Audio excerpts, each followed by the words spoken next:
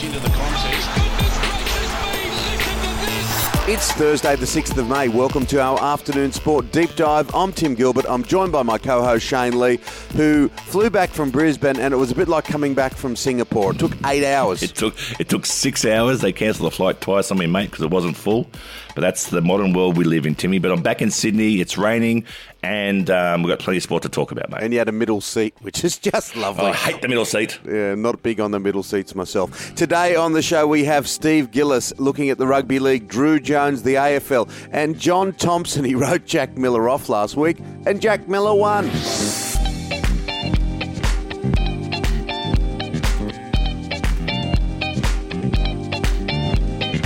Well, what about Ash Barty? She's just phenomenal. Amazing. Another win, of course. She's through to the semi-finals at Madrid, this time over Petra Kvitova. 15 straight wins on clay. I just wanted to mention that because it's a remarkable story. And someone that used to handle an Oliver racket himself, the wooden type, Stephen Gillis, the number one player manager in Rugby League, or Rugby League, is joining us now. How are you, Stephen? Good, thanks, Tim. Shane, g'day, fellas. How are you, mate? Now, listen, big game tonight, South v Storm. Yeah, no Adam Reynolds. South v Storm. Oh, mate, it is a good game. I think everyone can remember what happened in round one where Storm absolutely flew out of the blocks and won fairly convincingly. South will be looking for revenge tonight, but I think no Reynolds, you'd have to lean towards the Storm. Well, it might just show why South should sign him for more than 1 year, Steve. Yeah, it's a head scratcher, Tim. I still can't work it out, mate, but...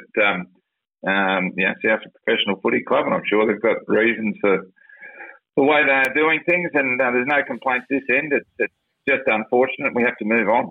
Now, let's go with another big match this round. I think it's number 2 versus 4 in the competition, the Eels versus the Roosters. I'm really looking forward to that match as well. Yeah, it should be a great one, Shane. Obviously, the Chooks are down on troops that have plenty of spirit, and the Eels have been quite methodical this year. If you watch them play, they pretty much...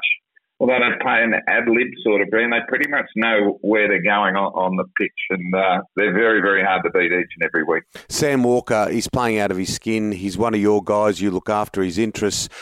His contract. Now, this contract has been stalled a bit because you have been reasonably busy in court with Jack DeBellin. That seems like it's coming to a conclusion over the next few days. What will happen with Sam Walker? Yes, look, talks have commenced with the Roosters, Tim, and... talks have been very positive, and it's just a matter of working through the process. Sam's very happy at the club, would like to stay at the club, and I think we all know that the club's the right place for Sam. So I would anticipate that a deal will be struck at some stage, providing we don't hit any hiccups along the way. Hey, Steve, what about Kevin Walters? He's getting a lot of headlines in Sydney, let alone what it must be like in a one-team town in Brisbane. It's funny when you see the coach in the paper a lot more than the team, isn't it? Yeah, well, they're that type of club, Shane, aren't they, where everyone, whether they're winning or losing, everyone wants to talk about the Broncos. Kevy, they got a 2-year deal there at Brisbane, and obviously this year's pretty much gone. So next year, the Broncos are going to have to fire. It might be the last we see of Kevy. So all hands on deck at the Broncos. They need to perform. They need to turn the ship around quickly, and I think you'll see some improvement in them heading forward. Steve Gillis, thank you so much for coming on the show. And if I can say this as a friend and someone that's worked with you for a long time, I really admire the way that you stand by your players. Jack DeBellin obviously been through a very difficult time, but you've been with him the whole way, and it's extraordinary to see someone who's committed to sports people. But you do that with all the players that are under your stewardship. Have a good day. Thanks, Timmy. See you, boys. Coming up on Afternoon Sport, some cracking AFL games on the way. From Fox Sports, Drew Jones.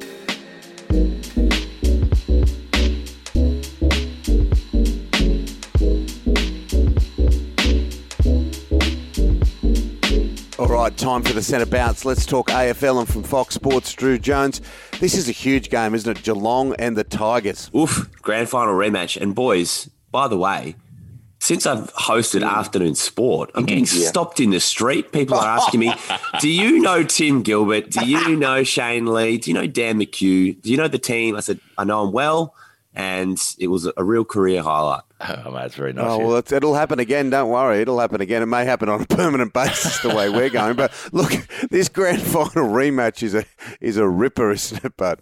Yeah, okay. So what's exciting me so much about this matchup is that they're both coming in good form. So Geelong have shown now that they've got that ceiling. That game against West Coast where they were just relentless with their pressure, and then they started to get things going with their forward line and Tom Hawkins and Jeremy Cameron, and their lesser lights started to stand up like they did last year. That was the way they got to the grand final, with contributions right across the park.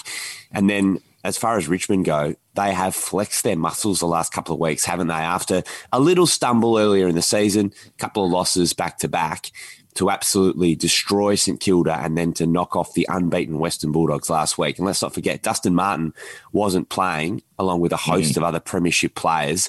The Tigers are purring right now, that's for sure, and Geelong get a chance to really test themselves. I know they had a really close loss against the Swans last week, but you know, the Swans are a good side. They're hard to play at the SCG, and it did come right down to the wire. So both of them are heading in the right direction. It's a perfect time to have a grand final rematch. Mate, if the Tigers are purring, the Swans are swanning, mate. That was a great win over Geelong, but a big match this week against Melbourne. Yeah, it's going to be really interesting, isn't it? Buddy Franklin, very likely to come back and play, probably a little earlier than we expected, but that's great news to see Bud back at the MCG, because we missed out on that last time. If you remember, he rested for that Richmond game. What was so impressive about the Swans win, Shane, was that I think after that really positive start to the season, they were starting to look a little tired, maybe a little ragged, not quite as slick as they had been. And probably the expectation was they'll start to lose these games against the top sides. Well, they defied all of those predictions and some. You know, they were tough, they were skillful, they got the job done when the pressure was on. Yeah, they showed that they are a legit top 8 side. So I think you should be really buoyed by that result and the response. You know, the young players, you know, Braden Campbell, Errol Goulden, you know, those types. You know, McInerney was the one that stood up. You know, they got Rowbottom kicked that goal late. So they're getting contributions from more than just those guys who had the buzz at the start of the year. And Melbourne, you know, they've defied all logic really to be top of the table. They've won a couple of really, you know, big games against Richmond and Geelong. So they've shown they're the real deal. So it should be an absolute cracker at the G. Yeah. These fans are brushing off their Beatles records because they were touring last time they won the flag. What about COVID, mate? It's mixed it up over there in Western Australia. There's a bloke that's gone positive in Sydney, which is threatening to toss up the fixture again. Yeah, so I know the AFL are on very high alert for GWS's game this weekend, and it's unfortunate that this is happening, but not altogether surprising. There are going to be things that pop up here and there. And, you know, West Coast even put a call in just before the Derby, or, you know, a few hours before the Derby, just to check, is there any chance we can push this back? Because if we don't have a crowd today, we're going to lose $2 million. And the AFL, you know, while sympathetic to West Coast, and I believe there will be some sort of compensation, they've said, look, we've just got to play the game while we can, because you just never know what's going to happen down the track. It might be hard to make these up later on. So, as always, the AFL have shown when it comes to COVID, they're not afraid of making decisions late, and teams can fly on the day. So if things worsen in Sydney, they can relocate that GWS game. Now, how good is our contact tracing? The guy that tested positive, he went to 18 different barbecue stores to try to find a barbecue. That's dedication. I like that, Timmy. I think it always seems to happen. The person that ends up having COVID does some sort of bar crawl or some sort of massive shopping experience. Yeah, right.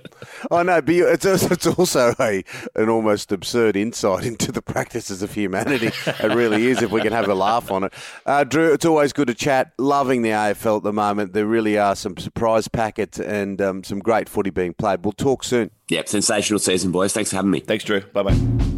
Coming up, all the latest in motorsport with John Thompson.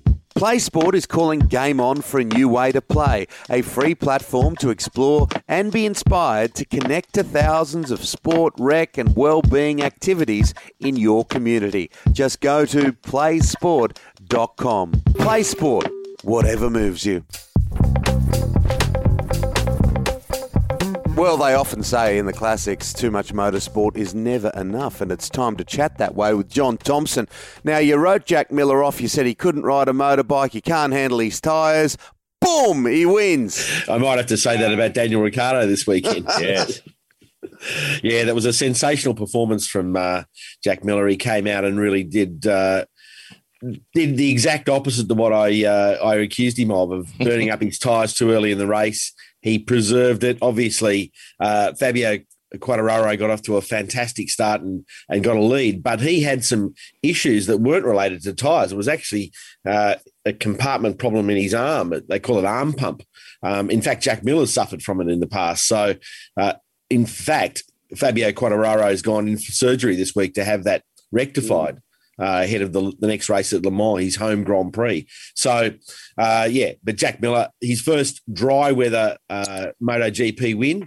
He won in the wet at Assen a few years back with Mark VDS, but now on the factory Ducati, his main opposition will be his teammate Frankie Bagnaia, who finished second to him last weekend at Jerez. So great job from Jack Miller, and turns around what was a dismal start to his career with the factory Ducati team. Yeah, brilliant stuff from Jack Miller, that's for sure. Let's go through last week's Portuguese F1, mate. Yeah, well, a brilliant race again from Lewis Hamilton, who outsmarted everyone, including his teammate Valtteri Bottas and Max Verstappen.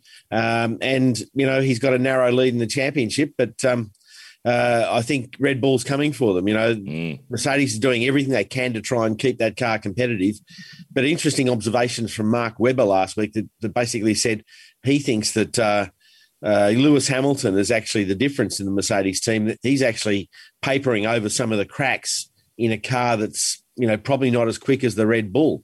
But Verstappen's less experienced, I suppose, and that means that he's making a few little errors here and there that isn't enabling him to make the most of that car's performance. But let's wait and see what happens this weekend as they go to the Spanish Grand Prix at the Catalunya circuit in Barcelona. Yeah, well, the Australian lens will be very much on Daniel Ricciardo in Spain. And look, if he bought a winning lotto ticket at the moment, he'd lose it, Daniel Ricciardo. Things aren't going all that well.